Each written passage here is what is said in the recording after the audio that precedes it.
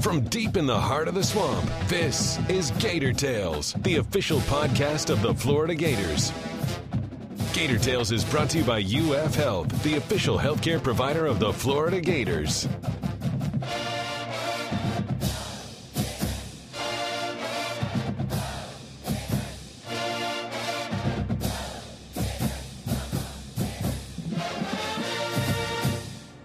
Welcome to Gator Tales. I'm your host, Adam Schick.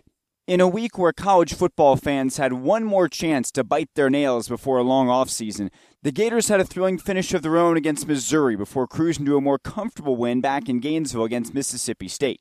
We'll talk some serious hoops today with redshirt junior guard Jalen Hudson and as part of our roundtable discussion with FloridaGators.com senior writers Chris Harry and Scott Carter. To get things started, let's learn more about one of the two transfers making a huge impact for the Orange and Blue. Jalen Hudson has emerged from his years sitting out to lead the Gators in scoring and thrill the Rowdy Reptiles with a shooting stroke as pure as any. But it wasn't an easy road for Hudson to get here, and he began our conversation by explaining the difficult decisions he had to make earlier in his life just to get to this point. So my parents were together when I was 5 years old. We had a house in Short Pump area of Richmond, Virginia. They got divorced, and I kind of had to pick who I wanted to live with. And I decided to live with my mom because at that time we were a little bit closer. So I decided to stay in Richmond, Virginia for the first part of my basketball career. Stayed in Richmond, Virginia until I was about 16. It was me and my youngest sister, Brianna Hudson. It was me, Bree, and my mom. We stayed in Richmond, Virginia for about another 11 years after the divorce. And then came to a point where we had a little bit of family issues. So I had to kind of pack up my things kind of quickly and go to live up in Ohio with my dad. He moved there probably about a year or so after the divorce. He had took a job up there. So he went all the way up there, 500 miles away. And so I had been up there once before, to visit him or whatever. And I was looking for places to play basketball at. And I came across a couple guys at the YMCA. My dad had bought me a YMCA pass when I think I was in the 8th grade, just going up there to visit him for the summer. And so I had met some guys that played at St. Vincent St. Mary at the YMCA. They were just there for fun, for basketball reasons, you know what I mean, to get some running, get some sweating. Mm-hmm. So they liked my game or whatever. And they were like, we actually need extra players, to run for our team open gym. We wouldn't mind you coming up there and running with us for the team. And so that's how I kind of met Coach Drew Joyce, the head coach at St. Vincent St. Mary. And then later in life, 2-3 years later down the road, Coach Drew Joyce, he remembered me from the open gym a long time ago. And it was a possibility for me to get into St. Vincent St. Mary once I moved from Richmond, Virginia for family issues. So it kind of worked out pretty well. They were able to get me in. My dad just so happened to live less than 2 miles away from St. Vincent St. Mary. So it was the closest school, also private or public. And I had a former relationship with the head coach of St. Vincent St. Mary. So that's how I ended up there. And then out of St. Vincent St. Mary, I decided to go back to Virginia. Wanted to get back home. Kind of had to leave Virginia faster than I wanted to. You know what I mean? I had developed a lot of relationships and stuff and coaches and people. So kind of wanted to get back to Virginia, even though it was a bunch of people recruiting me. So decided to go to Virginia Tech out of St. Vincent St. Mary, and had a coaching change right as I signed. The coach I signed to, James Johnson, he got fired. And so I was kind of stuck. I had to sign my national letter of intent. So I decided to stick it out. I could have got out of the national letter of intent and gone to another school. Mm-hmm. The two schools that I really wanted to go to were University of Virginia and Virginia Tech, and they're both in the ACC. So I was kind of stuck. Even if I would have got out of the national letter of intent, right, I wanted to stay in Virginia. So I was like, I might as well stick it out, see how this new coach is. I didn't have any relationship with him or anything. So just wanted to stick it out. And then, as we know, it didn't go exactly how I wanted to. So I decided to make another move. And then I landed at this great place here, University of Florida. Probably the best decision of my life. A lot of great things, not just athletics, but also academics. And so that's kind of how I ended up here right now, where I am today. Yeah, and you've obviously gone through some changes. You've had to pick up and leave in the middle of multiple careers, your high school career and your college career. Going back to high school, how tough was that? Because, obviously, when you do that in college, you're a little bit more mature. You've been through more experiences. When you're 15 years old and you pick up and you move to a new place and you go to a new school, how challenging was that for you? Oh man, that was probably one of the hardest things that I had to do at such a young age. You know what I mean? Obviously the divorce was pretty hard, but I was 5 years old, so like the emotions weren't completely set in. But having to pick up my stuff one summer, you know what I mean, and completely move to Akron, Ohio, leaving all my past relationships, friends, family, all of that, everything, even my sister. It was pretty difficult. You know what I mean? It's one of the hardest things I've done in my life, actually, altogether. I was moving to a state where I literally knew no one, like not one single person except for my dad. So it was pretty hard. But people were very accepting, you know, of me, even the people at the school, the teachers, everything like that. So it transitioned pretty smooth, but it was hard. It's different when you go to a complete state, and I mean, you're used to having fun, you know what I mean? Kicking it with your friends that you've grown up with. So I had to find some new hobbies and do some new things, you know what I mean, once I moved up there, you know what I mean? So it was pretty hard, but I definitely grew from it, became a better person from it. So when you made the decision to come to Florida, where did that come from? Can you tell us about the courtship and also the role that Dorian Finney-Smith played in that process? So when I decided to leave Virginia Tech, I was kind of blessed because I don't know how exactly it got out there, but as soon as I was leaving the head coach's office, I was already getting text messages and stuff. So I don't know exactly how it got all the way out there still. ESPN became aware of it, and a bunch of schools started reaching out. I really had no idea where I wanted to go. I had no interest. Like, it was kind of like going through the whole recruiting process all over again. Once Florida reached out, I had a past relationship with Jordan Mincy here at the University of Florida. He had recruited me my freshman year at Benedictine. So I kind of remembered him because he's from Tennessee. So he kind of has a interesting language that they speak. I remembered him very well. You know what I mean? We had a bunch of conversations. He was at a different school. And so I kind of remembered him, and we had developed a little bit of a relationship. And so they kind of had my favor early, you know what I mean? Just because I knew him and I wanted to go somewhere. I knew my next place I wanted to go somewhere where I was comfortable, really comfortable with the coaches, and they knew me. They knew what kind of guy I was and what kind of person I was. I feel like I could trust everybody on the coaching staff. And so I started asking him a bunch of questions and stuff like that about Coach White, because I didn't really have a relationship with Coach White at all. He was at, obviously, Louisiana Tech while I was at Virginia Tech coming out of high school. So it was a little bit different. But once I met him and everything that I heard about him, I asked a lot of people. I actually knew Devin Robinson. He's from Richmond, Virginia as well. So I had a little bit of an inside source on Coach White and the coaching staff and everything like that. So I was just asking honest questions, and you know what I mean? So that's kind of how I gained trust in the University of Florida. The only other school that I had a bunch of schools, but the only other school that I really was thinking about going and trusting was University of Texas. Obviously, I'm from Richmond, Virginia. Shaka Smart was at VCU, which is in the heart of Richmond. So I had a super close relationship with him. He was recruiting me when I was in the 8th grade. And so I had known him for a really long time. But circumstances obviously made me choose Florida over Texas. I don't know. I just kind of felt like Florida was right. You know what I mean? I knew a bunch of people here already. I didn't know anybody at Texas. My gut feeling just told me to come here. Also, Dorian Finney-Smith, when I came here on my visit, I had talked to him. I guess he had known a little bit about me, just because Virginia is not super huge, not like Texas or anything. So you kind of know some of the better players, even if they're younger or whatever, coming out of your state. So he had known a little bit about me. I had known a lot about him. I know he went to Virginia Tech. And so I'd asked him about the transition, asked him what he liked, what he thought was a good move overall. And he had nothing but positive things to say about both coaching staffs that he went under. He loved Florida as a whole. You know what I mean? Gave him opportunity, obviously, to play at the highest level. You know what I mean? Academics, he graduated from here. I just felt like a lot of this stuff, like, just led me here. Like, everything that I heard, I feel like it was a pretty easy decision the second time around when I had to pick a school. So that's kind of how I landed up here. It was a bunch of people that played a role with me being here. So when you make that decision, you know that part of it is you're going to have to sit out for a year. Given the kind of high-impact scorer that you are, how difficult was it last season not being able to play, and how did you ultimately get through that? Yeah, it was pretty rough. I knew I could help in a bunch of ways, not only scoring, but a bunch of other ways as well. And so it was kind of tough, you know what I mean, going through all the practices, doing all this stuff over the summer, the strongman, the extra lifts, the sprints, the conditioning. It was pretty tough because in the back of your mind, at the end of the day, you know that you're not going to be able to play. So it's definitely a little bit harder to be motivated every day when you know at the end of the day, when it's time to get under the lights, you're going to have your jumpsuit on. You know what I mean? You're not going to be playing. So it was definitely hard. But I'd say after the first I'd say month or so, like it really set in for me that like I need to use this year to actually get better.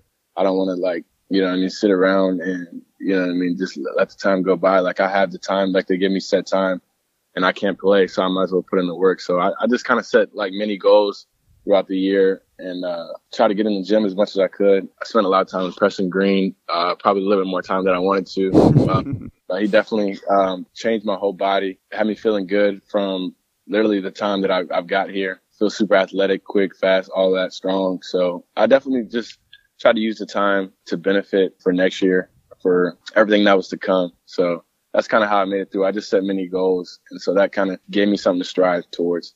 Well, no, it's also a chance to learn, and I've heard you talk about specifically some of the things that you learned from your teammates, a couple of them guys that aren't on the team anymore. So can you talk specifically about what you learned from a Justin Leon, from a Casey Hill, and also from Chris Chiozza? Yeah, I learned a lot from those guys. I don't want to like put one thing on each of them, but there's like, I would say there's one specific things that I learned from all those guys. I'll start with Casey. I feel like I was really close with him as soon as I got here. And one of the things I learned from him is honestly to compete every day. It didn't matter what kind of day it was. It didn't matter where we were. Like, he was going to compete and he brought it every day. And I kind of like that fire that he played with and that he installed into other people. So that was one of the things he was really good at. And that's part of the reason why I think they were so good. We were so good last year. I don't want to say they. I mean, I was obviously a part of the team, but right. I didn't play. But that was one of the reasons they're so good. Like he was the spark every day, even if y'all didn't see it in the game. He was the spark every day in practice that got people going. I don't even know the fire that continued to light. You know what I mean? So I kind of took that from him. It can just be one guy, that gets everybody going. That's kind of one thing that I learned from him, is just to compete, to play with fire, play every year like it's your last. Like I didn't see him, I didn't know him before I got here, but from what I've heard, he approached his last year completely different than he did the other 3 years. Mm-hmm. So I only saw the last year. So I wanted to, put that into myself to play every year like it's your last year, So that's one of the things I took from Casey Hill. Justin Leon, he just came to work every day. He listened to everything. He was kind of a team guy. He put all his goals aside. And at the end of the day, it all worked out for him. Basketball is kind of unique because it's an extreme team sport. You can't have 5 guys out there trying to, get 30 points a game or 100 shots or even 15 rebounds a game. Like only one person can get a rebound every time it goes up. And so he was kind of the glue guy. He had games where he went completely off. Just him showing up to work every day, having a great attitude, playing extremely hard, having no conscience for his body, diving on the floor, and not really saying too much. You know what I mean? Like, the way he carried himself, I like the way he carried himself. People know he was going to bring it every day, like sick or not, it didn't matter. So I just like the hard hat that he wore every day. He was just all for the guys. So I wanted to be like that as well. Like, I wanted to have a calm demeanor. I wanted to do the right things and I wanted to be super accountable. I feel like he was one of the more accountable guys we had on the team last year. So I wanted to bring some of that into my game as well as the physicality that he brought. Lastly, Chris Chiozza, my guy right now. He's everybody's guy right now, right? No, I didn't mean to say right now. I mean to say like we just got closer over the last year. As I got you. Stuff like that, we became super close.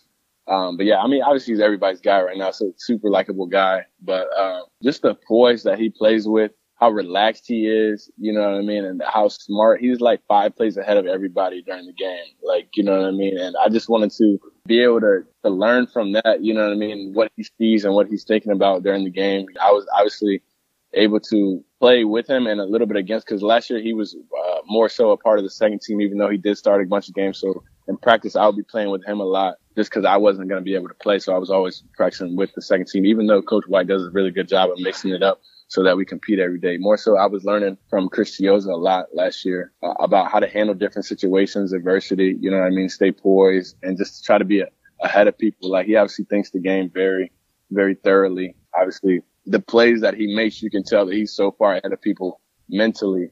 Also, I just wanted to take that, and also like the fight that he brings too. Like he's always, in the mix. Like, if you look at whatever the play is, wherever the play is on the floor, like he's always in the mix, whether it be a rebound or the ball's going out, he's about to save it. It's always a few steps ahead of the people. And I wanted to think the game faster like he did. And so kind of been learning that even now, still trying to catch up to him. Obviously, he's like I'd say one of the best point guards in the nation right now. So sure. I just learned, more mentally, more IQ stuff from Chris Chiozza than anything, especially on like the way he passes it and the way he finishes and stuff like that. Like you can tell that he's so far ahead mentally. So that's one of the things I wanted to take from Chris Chiozza this year and last year. Joe, one of the things I wanted to ask you about before we go is your connection to LeBron. I know a lot of people say, LeBron James is my favorite player. I want to play like him. But your connection to him is a little more personal than that. Can you tell us about that? I've met him probably like 5 or 6 times. Obviously, I went to his high school. He came around a bunch. He came to a bunch of games, came to a bunch of practices. He knows who I am. One of my good friends is David Lane. He works out both his sons. He asks David Lane about me a bunch and tells him good game. Like I don't have LeBron's number or anything. That's next level. Yeah. He's pretty personal. I'm pretty sure he has probably had like 5 or 6 phones or whatever. But like whenever I see him, like he knows who I am. That I don't have an extreme close relationship with him. But I met him a few times. He remembers me. He asks the people that he's close with about me sometimes. And after the Phil Knight tournament, I texted David Lane and I was like, yeah, tell LeBron, like my team said thank you for the shoes or whatever. And he was like, yeah, man, tell Jay do his thing, like stuff like that, out there. He was like, no problem about the shoes, man, like put in the work, stuff like that. And so like he knows who I am. Like we talk kind of like through another person, he's very, I wouldn't say secretive, but he's kind of like low key about like everything, social media and everything like that. So I don't have his number or anything, but we do. Obviously, I know who he is, but he knows who I am as well. That's pretty much it. That's all that is there. Joe, and final thing for you, as far as your game goes, and as you continue through the SEC, what are you most focused on personally? What individually are you really working on in terms of your game? That's a tough question. Honestly, there's a bunch of things. I'd say I'm doing a few things good right now, but I feel like there's more things that I need to work on, the things that I'm good at. But honestly, I just want to win. That's what them guys put last year. That's one of the things I learned from everybody last year. They all kind of put their personal goals aside and just do every game. It takes every game to win. At the end of the day, like you're going to win. You're going to remember more the wins and the excitement, and the records rather than personal goals or the last second shot that you hit. Like, yeah, that stuff's cool and everything, but winning and bringing shiny things back is more important. So that's what I really am just focused on every game. And I feel like we can compete with anybody in the country. I don't know. I don't even want to say anything personal. I really just want to win. That's so important. That's all we all came here to do. So. Well, you guys have done a lot of winning lately, and we certainly wish you a lot of luck as you continue doing that in the SEC. Jalen, thank you so much for your time. We really appreciate it. Oh, no problem, Adam. Appreciate you. Chris Chiozza is quickly becoming the new Chandler Parsons, given his knack for hitting buzzer beaters, from the legendary 3 in the Sweet 16 at Madison Square Garden to his latest piece of wizardry at Missouri. The Gators' most recent win was on Wednesday against Mississippi State, but we began our roundtable with Kristen Scott by discussing the latest chapter in the Book of Cheese. If you go back and look at the replays and break down and maybe freeze frame that Missouri game on your computer or on your TV or whatever, when Jordan Geist is the point guard or has the ball rather for Missouri on that play, and when he makes the decision that he's passing the ball to Cassius Robertson at near the top of the key, Chris Chiozza is probably 12 to 14 feet away from the play. And for him to make a break on that is something as Deion Sanders like. You have to anticipate the pass.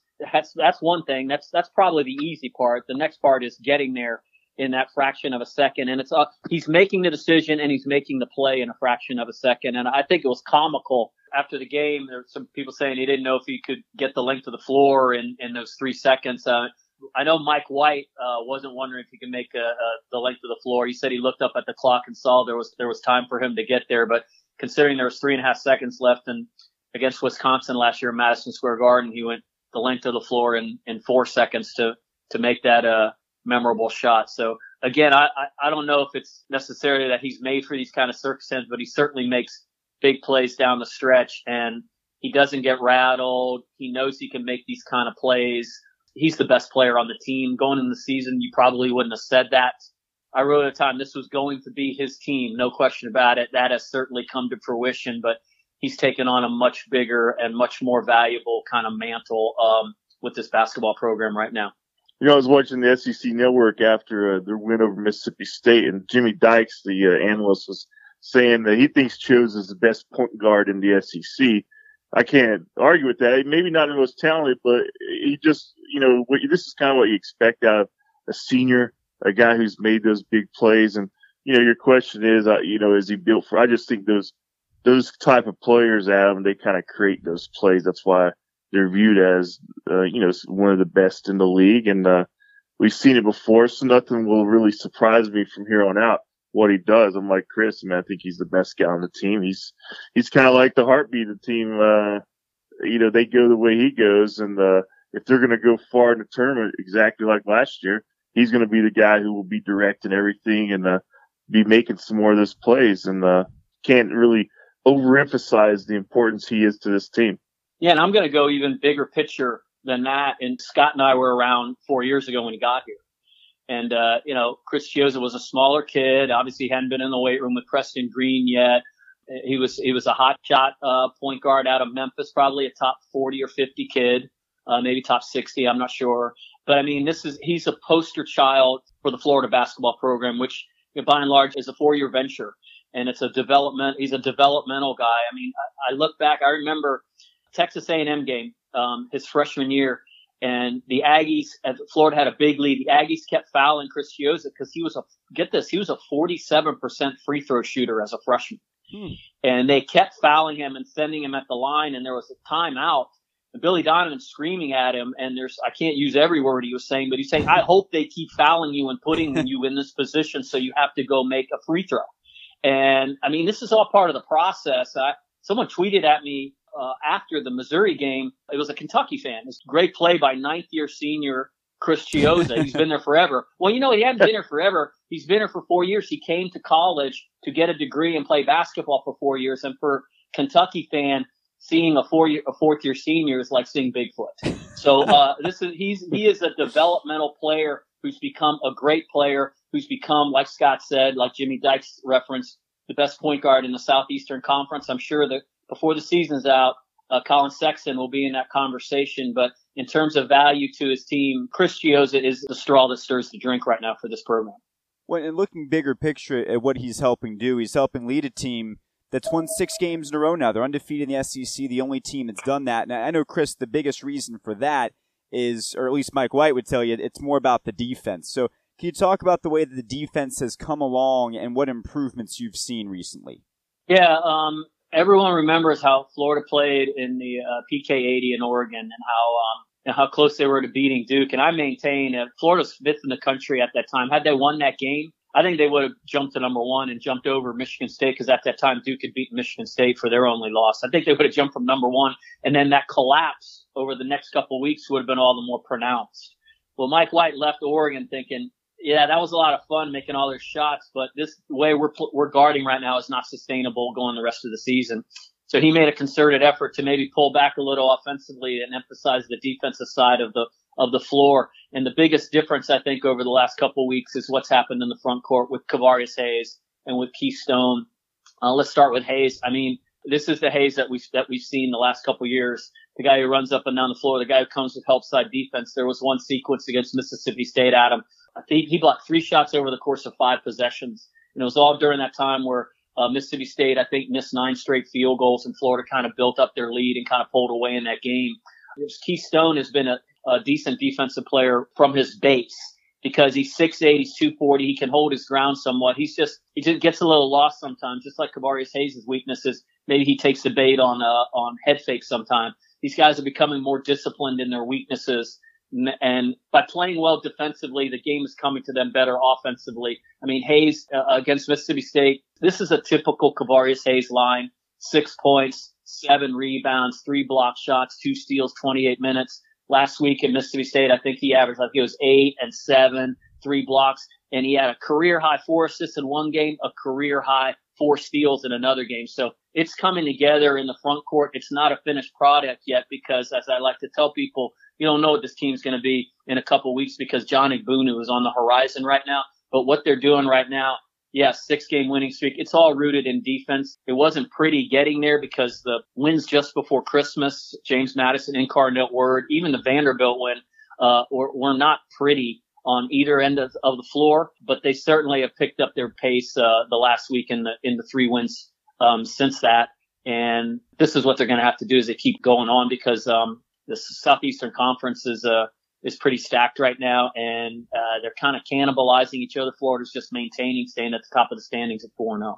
We talked to Jalen Hudson on today's show, and he really is such a thoughtful guy who clearly cares so much about being a great teammate and growing with this group. Chris, can you just talk about the way you've seen him integrate himself into the team from the time he got here up until now, where he's become the team's leading scorer? Yeah, well, he was on the scout team all last season as he was sitting out after transferring from Virginia Tech per NCAA rules.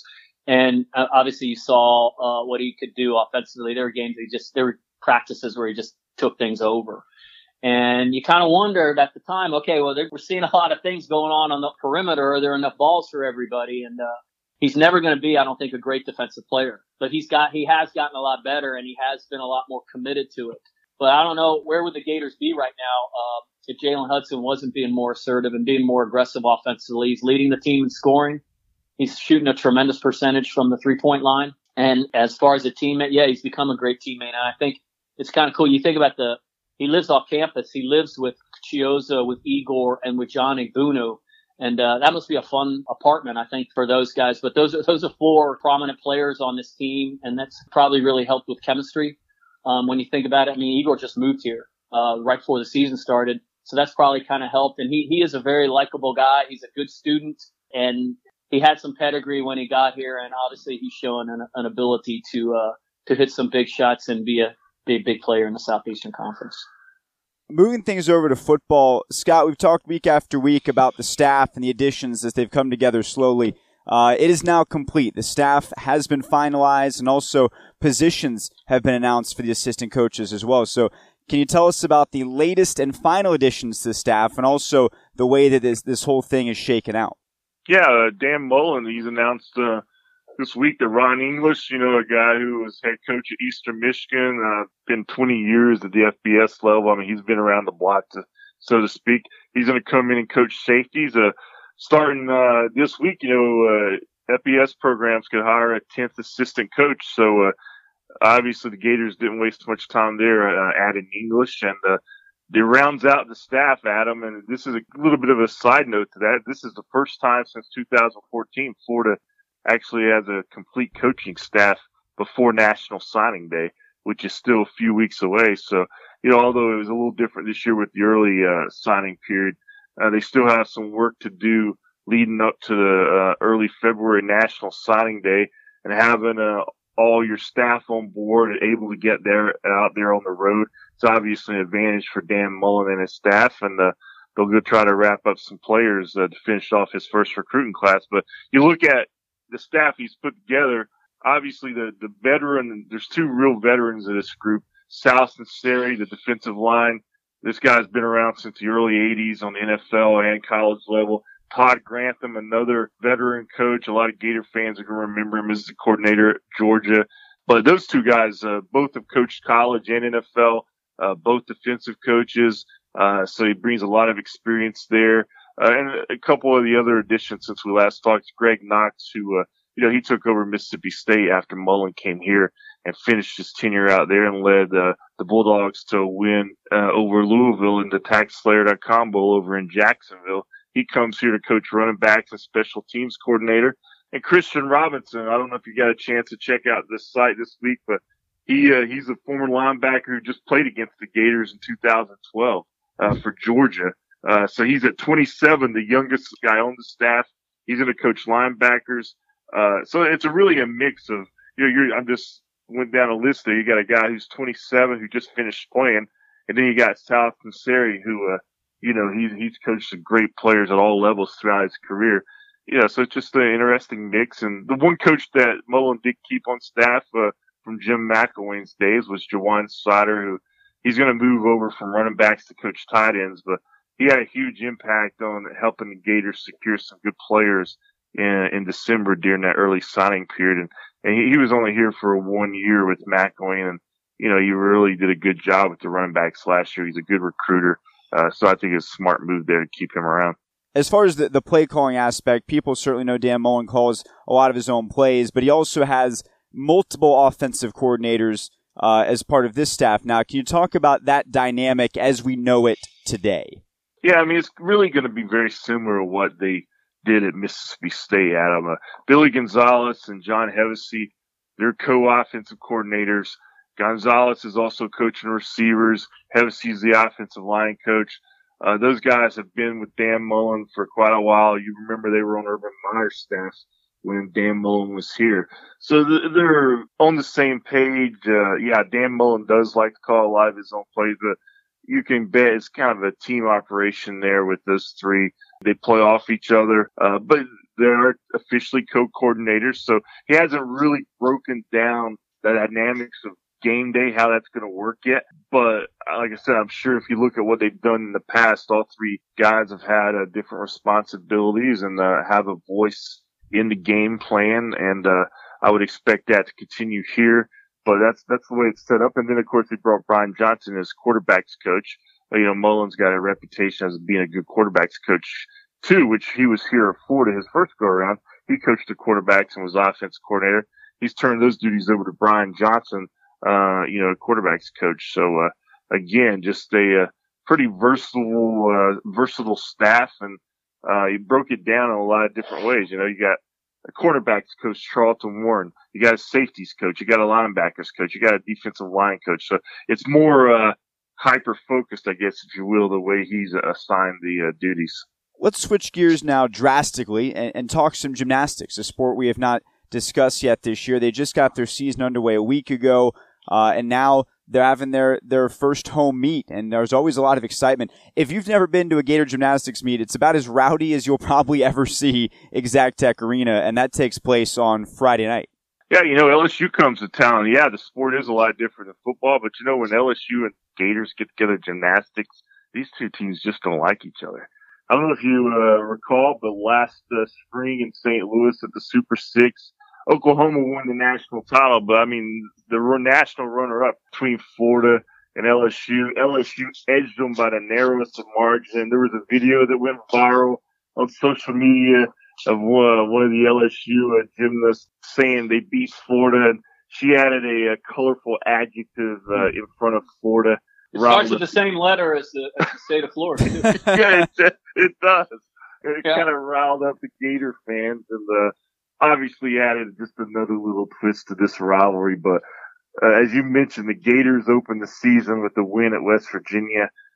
Both of these programs, they're right there at the top of the SEC. One of them will likely win the SEC title there this year, or is favored. And so it's a chance for the home fans to come out. And this is a Florida team that they're very familiar with. Alex McMurtry, Kennedy Baker. These are names that were here last year. They're back. There's a freshman that people are going to want to watch, Elisa Bowman, another Olympic level type gymnast that we've seen in this program in recent years.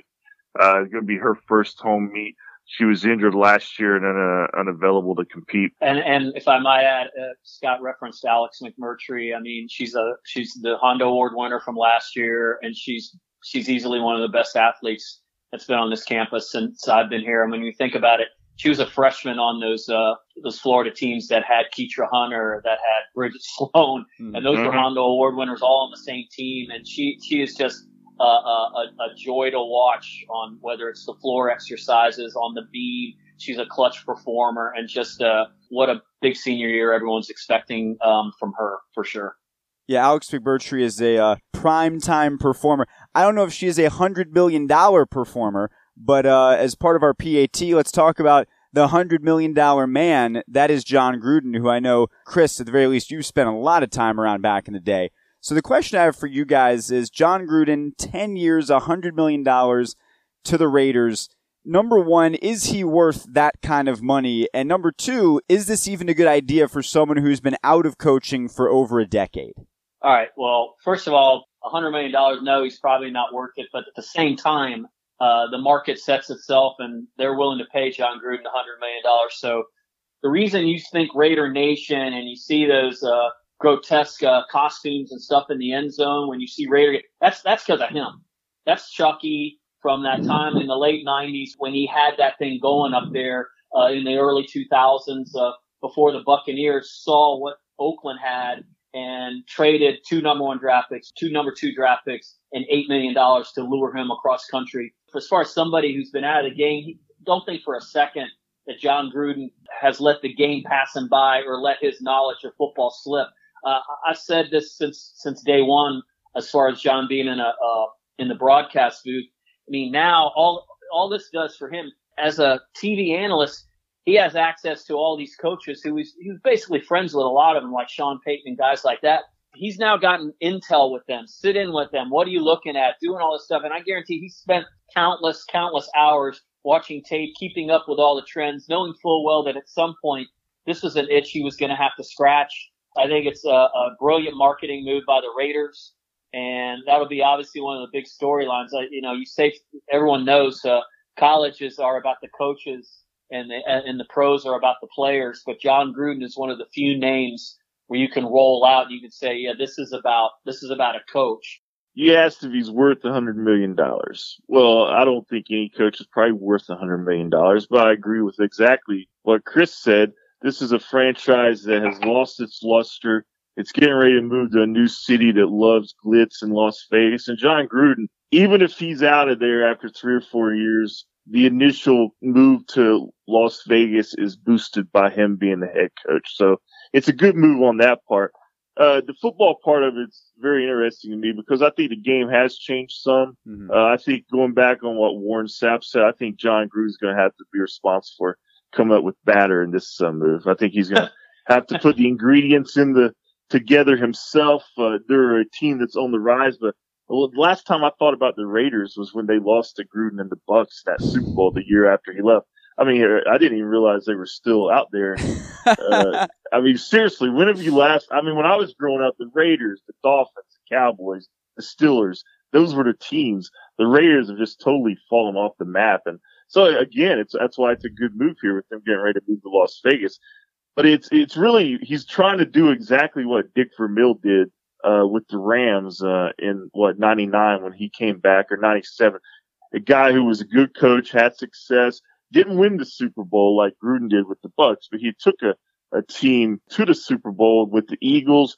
Then he stepped away, burned out, left for 15 years, did TV. Everybody thought he was done. He comes back with the Rams. And you know what? He had a couple of really bad years, and then he found a quarterback named Kurt Warner who changed everything, and they won the Super Bowl. Matter of fact, I think in Atlanta, right? I was at that game, so I can confirm that was in Atlanta. Okay, the Ice Bowl.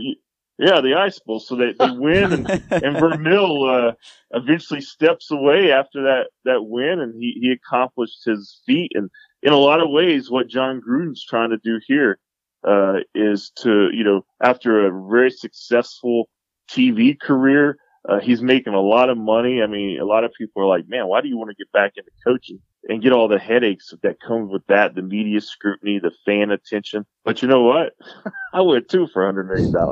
So, yeah, he talked about going back to unfinished business, I think was the phrase that he used in the press conference at him. And I know this for a fact that years after the loss to New England that would have advanced them and put them, a step closer to the Super Bowl, he was still talking about it wasn't a tuck, okay?